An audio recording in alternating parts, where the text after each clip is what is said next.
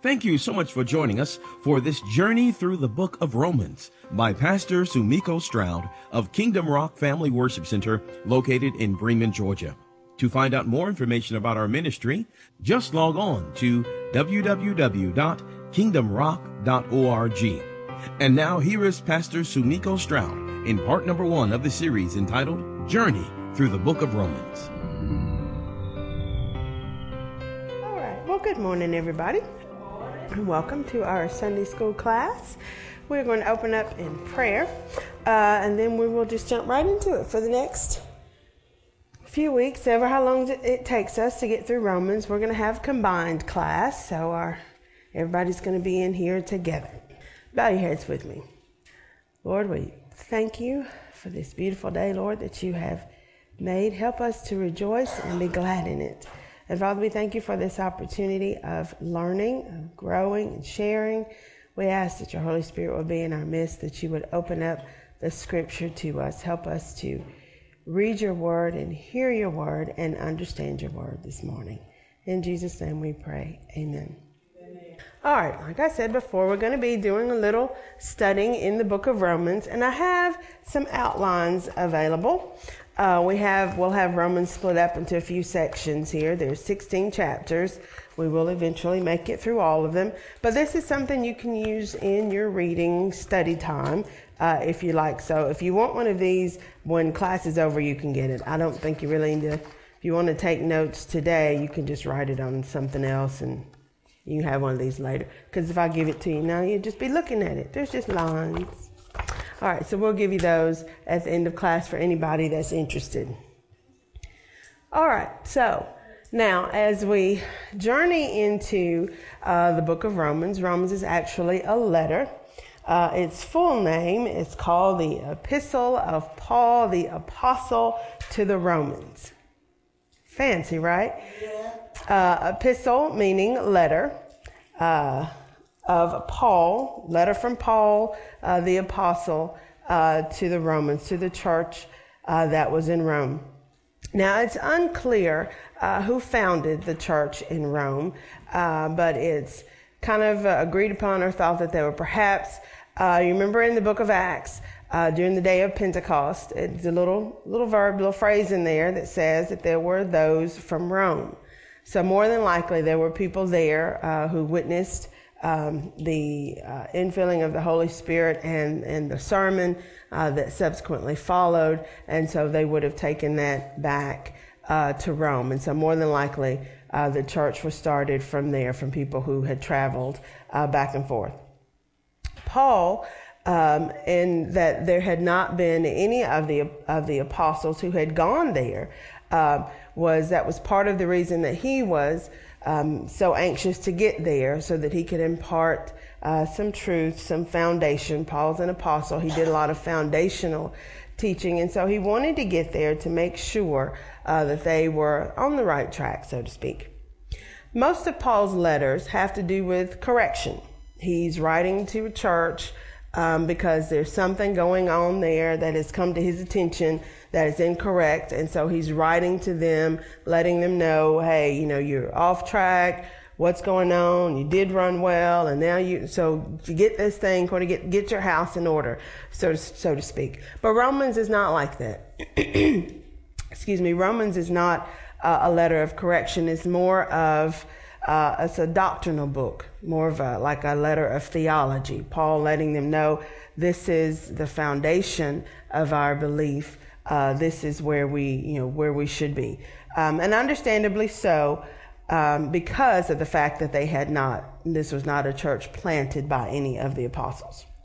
All right, so we're going to start out with Romans 1:1. Paul, a servant of Jesus Christ, called to be an apostle, separated unto the gospel of God.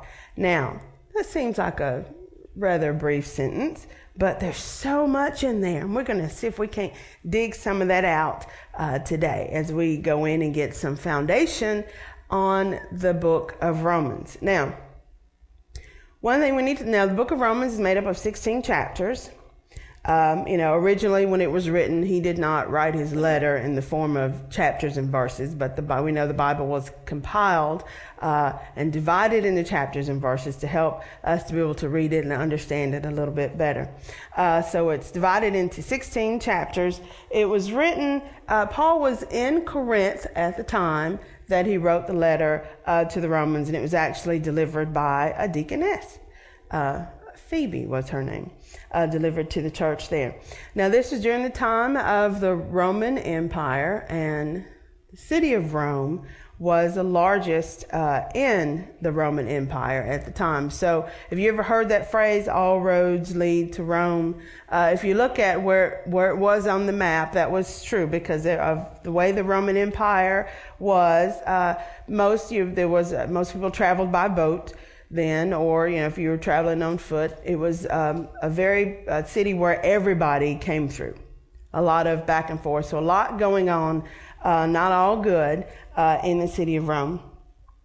And so here we go to Paul, who's going to send this information to the Romans because he wants to make sure. He wants to go and visit. He's been trying to get there, but he's been waylaid, and so he finally decides he's going to just send a letter, which we can learn from. Sometimes if you're not able to get where you need to be, you may have to try to consider another way. All right, let's just not give up. I'm so glad that he didn't just give up and say, well, I'll tell you what I want you to know when I get there. But that he did take the time to pen this letter and send to them. So a little background on who is Paul. Since he is the author of this letter, we want to know a little bit about who he is. We can find out about him in the book of Acts. But you won't see the name Paul at the beginning there. You'll see him as Saul. That was his given name at birth. He was from Tarsus, which is in the area now of modern day Turkey. And he was a Hebrew ancestry, meaning that he came from the lineage of Abraham, Isaac, Jacob's sons. Remember, there were 12 of them. The youngest, Benjamin. Saul was a Benjamite, meaning that he could trace his ancestry back to Benjamin. His parents were Pharisees, means they were sticklers for the law of Moses. And they sought to protect him from any kind of contamination from the Gentiles or from the Greeks, anybody that was non-Hebrew. So his household spoke Aramaic, which would have been the Hebrew dialect, Hebrew tongue. Now, what language is the New Testament written in? Greek. It's written in Greek. So Paul could speak Greek. He was very well-educated young man, set apart as a Pharisee. So here we have somebody that is very learned in the law and a stickler for the law, no compromise. So we can see how this builds him up to be the person that he becomes before he becomes Paul. So he studied at the age of 13. He was sent to Palestine to learn from one of the great rabbis, Gamaliel, and we can also read a little bit about him in the book of Acts. So he was very well educated. He became a lawyer, and he was looking to become a part of the Sanhedrin. No, we'll write that down. Nice vocabulary word. Sanhedrin. I'm not sure how to spell it. Let's see. Which is the equivalent of the Jewish Supreme Court. Okay. So he was looking to become a part of that at some point, but you know how we can plan and God can just step in and change all of that, right? So Paul went about, and we see a little bit about him in the book of Acts where it comes to the stoning of Stephen. He was there, possibly holding the jackets of those that were doing the stoning. But it was he was very zealous for his faith and his belief that Christians, who were then called followers of the way, were heretics, and that it was up to him to cleanse the church of the heresy, of the incorrect beliefs, because they were, preaching that Jesus came to fulfill the law. And so he went about persecuting the church, gathering up Christians and hauling them in to prison. Whether you were a man, woman, child, it didn't matter. And he felt that he was doing what God would have wanted him to do. And he was very good at his job. The people were terrified of Saul. And so he had gone before the high priest to get letters to go and carry out this rounding up Christians. And he was on his way to Damascus when we come across the famous road to Damascus experience, Paul's conversion. So he's going down the road, and he has an encounter with the Lord, where the Lord asked him, "Saul, Saul, why are you persecuting me?" And so that's at that point where Saul is converted, where he realizes, yes, ma'am. When you say the Lord, do you mean Jesus? Yes. Jesus. It was an encounter with Jesus on the road to Damascus there. The people around him could hear the voice, but they couldn't see him. And after the experience, Saul was actually left blinded for 3 days. And during which time they led him back to the town. And Ananias was told, the Lord spoke to Ananias and told him to go and, go to Saul, and I've set him apart for my work. But Ananias is not crazy. We know this is the man that's persecuting everybody. And so he says, "Not so, Lord. This is the man that's rounding everybody up and putting them in prison. Now, I have no desire to go to prison, so I'm going to take a pass on this one."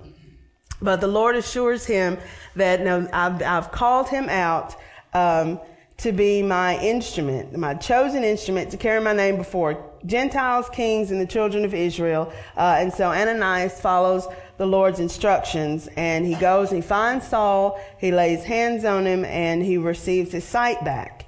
And so then he's taught, the way, and he goes forth to be, instead of persecuting the church, he goes forth to spread the gospel.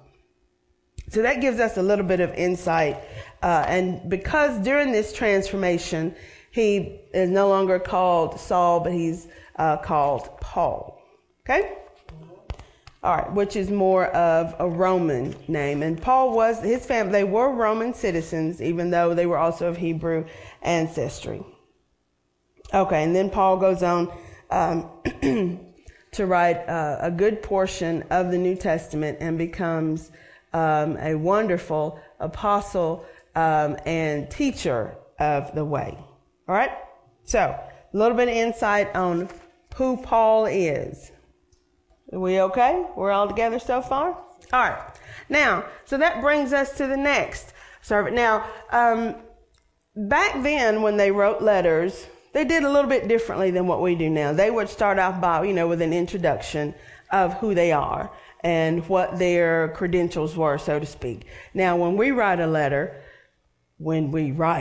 letters, we typically, you just sort of jump right on in there, "Dear so-and-so," and you don't identify yourself until the very end.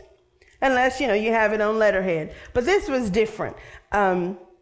This was right off the bat, you need to know who I am and what authority I have to say the things that I'm going to say, and then who I'm talking to, and then this is what I'm, writing about. This is my subject matter, which sounds like a very good approach. Now, when I do a little grant writing and when I do some solicitation letters, that is usually how the approach that I take when I'm doing those for the food bank. I let them know right off the bat who I'm writing from, who I am, and what we do, and what I'm asking for. So that if you don't have the money to give, you don't even need to read the rest of the letter. Because the rest of it just sort of emphasizes what we're going to do with this money that you're giving me, right? But right off, from the beginning, this is who we are. This is what we do. This is why we're writing to you. This is what we're doing. So Paul identifies himself from the beginning. I'm Paul. And now word of him has spread around, so people know who Paul is. That was that guy that used to persecute the church, but hey, he's saved now. And God can save him. See, even in just that, this is Paul. knowing his background, we know that if God can save Paul, God can save anybody. And if God will use Paul, he will use anybody, right? Everybody, anybody can be converted and go from he did a 180. He went from persecuting the church to building up the church, right? From tearing it down to building it up, because he had, his heart was to do what God wanted him to do. Now, a servant of Jesus Christ. Now, servant. Not to be confused with like employee. Some people can, servants, you can do it if you want to. If you don't like the person you're working for, you can quit and leave. Now, this is different. This is servant, meaning slave. Ownership. Somebody owns you.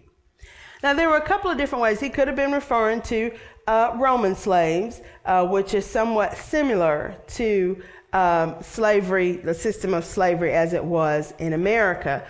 Because the Roman Empire did a lot of conquering, people that were prisoners of war or people who were inhabitants of countries they conquered would be taken as slaves. And there was roughly a third of the population were slaves. And those slaves were divided into two categories: field slaves, house slaves. Sound familiar, right? Field slaves, short lifespan because they were treated horribly, just workhorses. And they were bred so that when they died, there would already be somebody to take their place. Not a good place to be in. And then the household slaves that were treated better, some, relationships with the family, some were even taught to read, that kind of thing. So better lifestyle for them. But still, you're owned by somebody. And then there was also the Hebrew slave, which was different. The Hebrew slave, or a bond servant, was somebody who had gotten themselves in so much debt that they did not see a way out, incurred so much that they couldn't pay, and then you could sell yourself into slavery to pay the debt. A bond servant would be sold into slavery for 6 years. On the 7th year, you'd be set free and your debt would be wiped clean. But then you would have an option. Some people at the end of that 6 years would say, well, I'm living good. Life is fine. This ain't a hard job. And where am I going to go? I don't have anything. I don't have anything to go back to. Excuse me. So I'll just stay here. And if that were the case, and they would tell the master, I'm good, I'll just stay, in this position that I am. And they would take them before the council, before the judge, so that everybody knew that you were choosing freely to remain a servant. And their right ear would be pierced. And there would be a ring put there, and that would let everybody know that they were a bondservant, that they were owned by somebody. And there are other reasons. Sometimes while they were a bondservant, if they married somebody in the master's house, then when it was time to go, they'd be like, well, you can go, but your wife and kids still belong here, so they have to stay. And so for that reason, they would choose to stay. All right, so different reasons. But this was servitude by choice. And so this was more than likely the one that Paul was describing himself as a bondservant. I had a debt that was so big, I couldn't pay it. And Jesus paid that debt for me. And because of that, I could go back out there on my own, but I'm going to stay with him. I'm going to choose to remain a servant in his house and do what it is he's called me to do. A servant of Jesus Christ. Okay? So this is more than just, I'll do, I'll do a little bit for him today, then maybe not tomorrow. I'm going to do what I want to do for myself tomorrow. No, this is, I'm committed to doing what it is he's called me to do. You can read a little bit more about bondservants in Exodus. Now, bondservant of Jesus Christ. Now, it's kind of fancy. Well, it was for a little while, to be a Christian, in this day and time. Not so much now. But we're looking at back in this time, not too long after the resurrection of Christ. You are telling people, now this is a very well-educated man who's telling people, I'm choosing to be a bondservant, a slave of, you remember that carpenter that used to walk around and say he was God, the one that they killed? Yeah, I'm his servant. And so you got to wonder, people are like, you had such great aspirations to be a part of the Sanhedrin, and now you are content to roam the countryside, and those people that we all said were crazy, you're saying you're one of them now, right?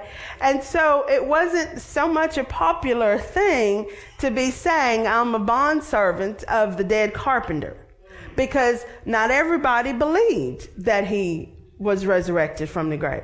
If they had, problem solved. Hey, the man that was killed is now up. We're going to all believe. So not everybody believed, right, that Jesus was who he says he was. Some people thought he was just a crazy man. They went around and said he was God.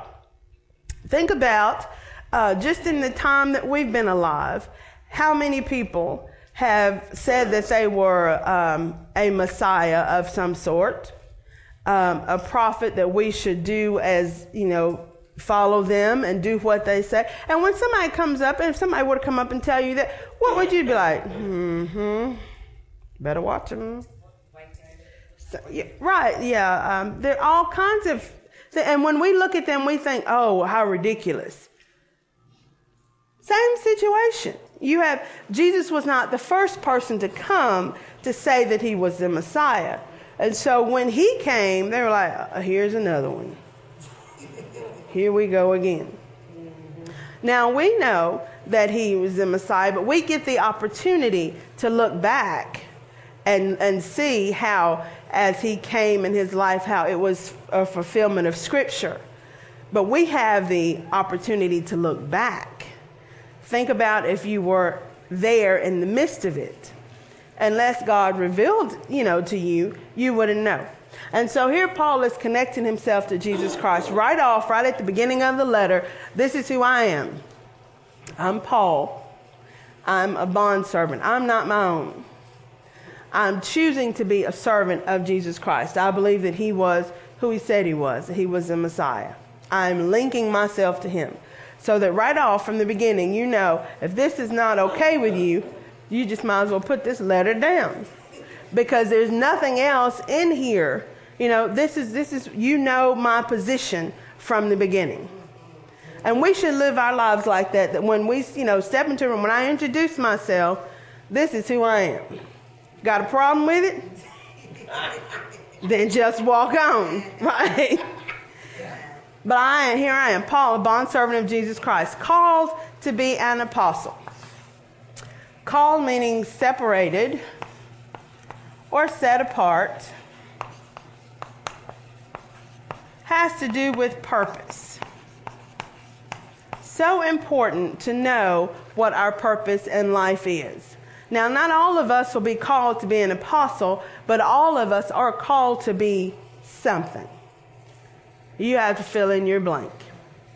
And so wonderful, so amazing to know what it is you've been called to do. Because then when we stand before Jesus Christ and we say, Lord, I was your bondservant. And he said, well, as my servant, I told you to do thus and so. What happened? You didn't do it. Think about, even if from an employer-employee relationship, have any of you ever been in a supervisory position? You ever been in as a supervisor and you had to tell somebody, this is what I need you to do? And it could be something basic. Every day, you need to get here at 8 o'clock. The first thing you do is clock in.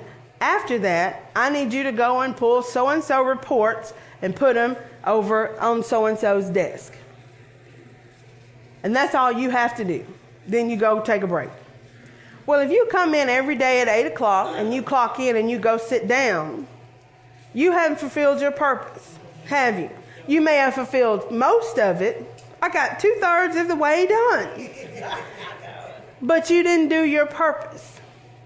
And so, am I going to be pleased with you? No. I'm not going to be pleased with you.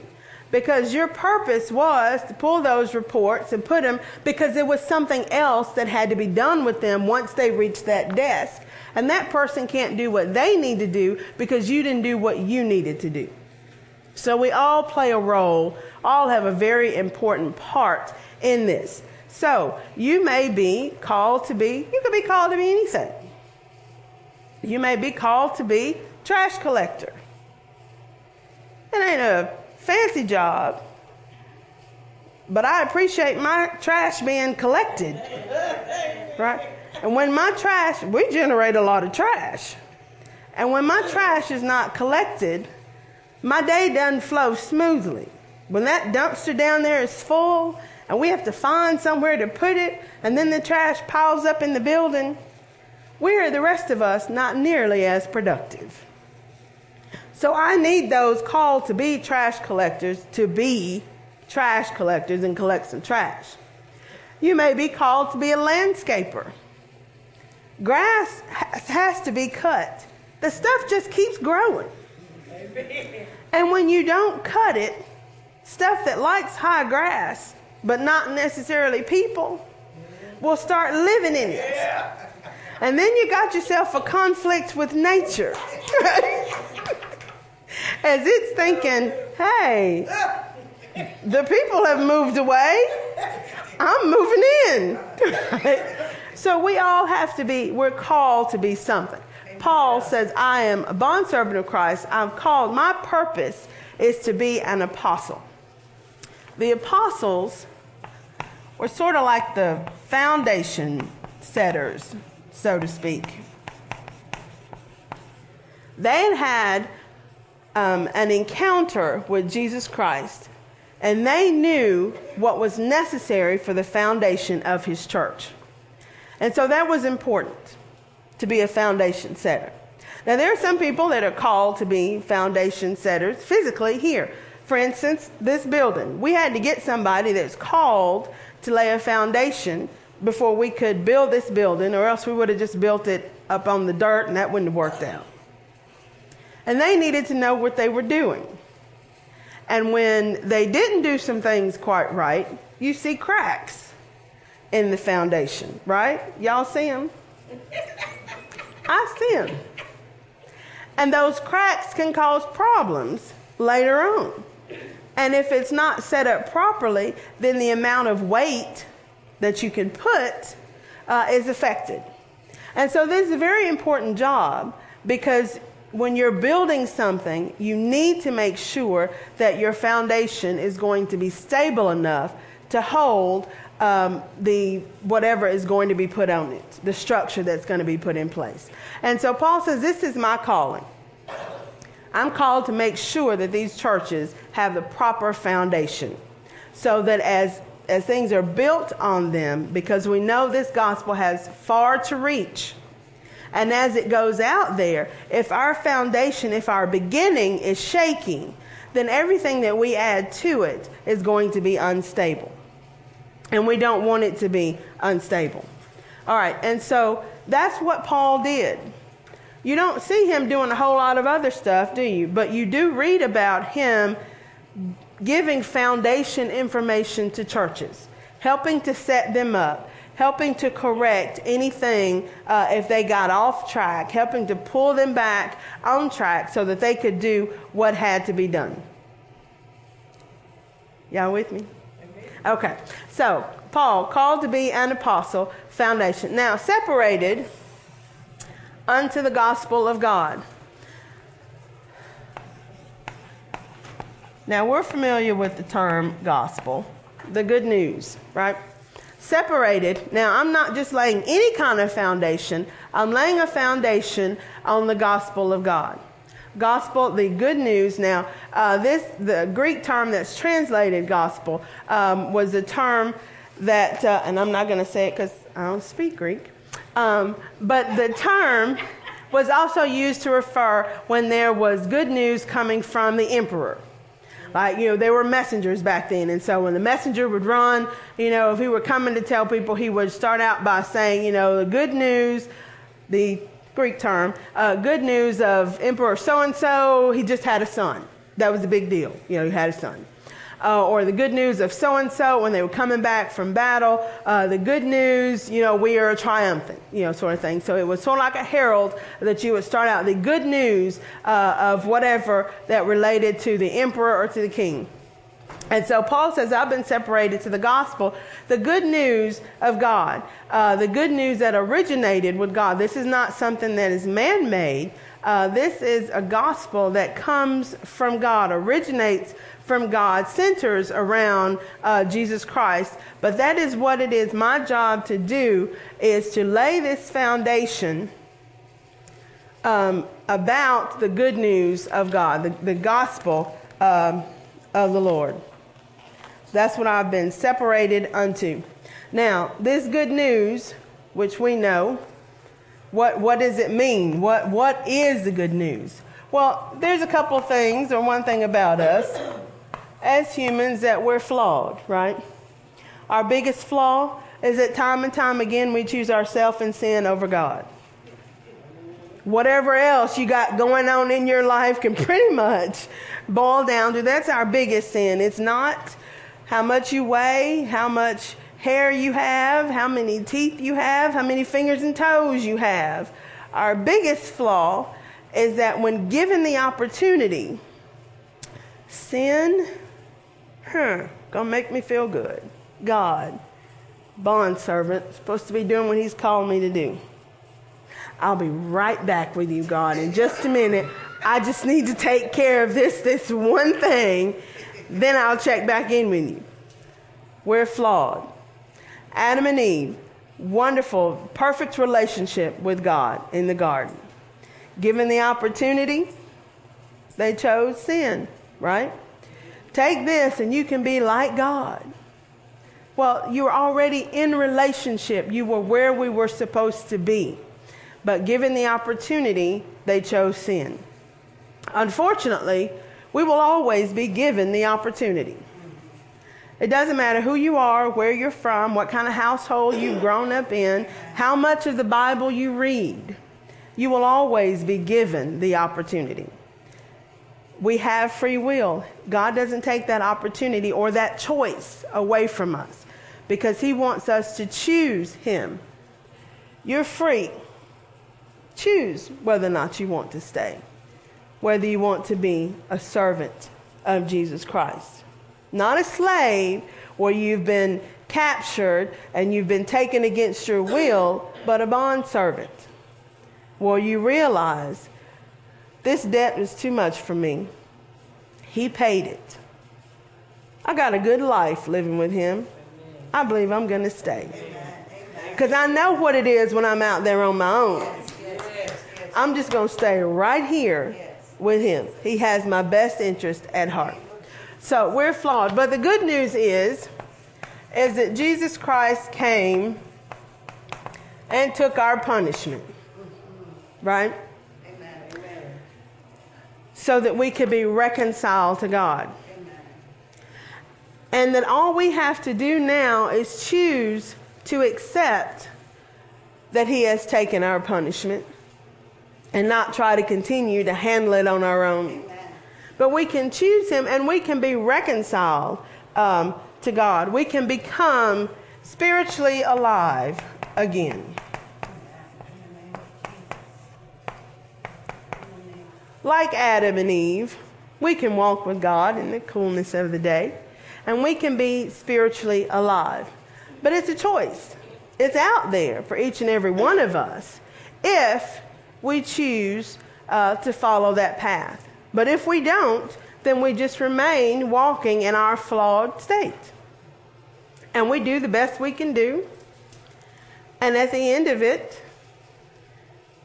we pay the punishment. We have to take our own punishment. We pay the penalty for our sin. Because the works that we do here won't take care of it. There's nothing that we can do that can, because we're not in a position to. Okay? All right. So that gets us through Romans 1:1. The rest of it should go a little faster, but we had to get some sort of foundational information in there. So we have Paul, a letter from Paul, a servant, a bondservant of Jesus Christ, called to be an apostle, separated unto the gospel of God. And we're going to see what it is he has to say to this church, because he's setting a foundation for them, because they have not had one and he's not been able to go to them. So we're going to get our foundation from this letter. Does anybody have any questions or comments? No? I want to encourage you to continue reading in Romans. We do have the outlines. It's going to be separated into sections. Today, section 1 is called the salutation. And we actually didn't finish it. The salutation goes up to verse 17. We'll finish it up next week.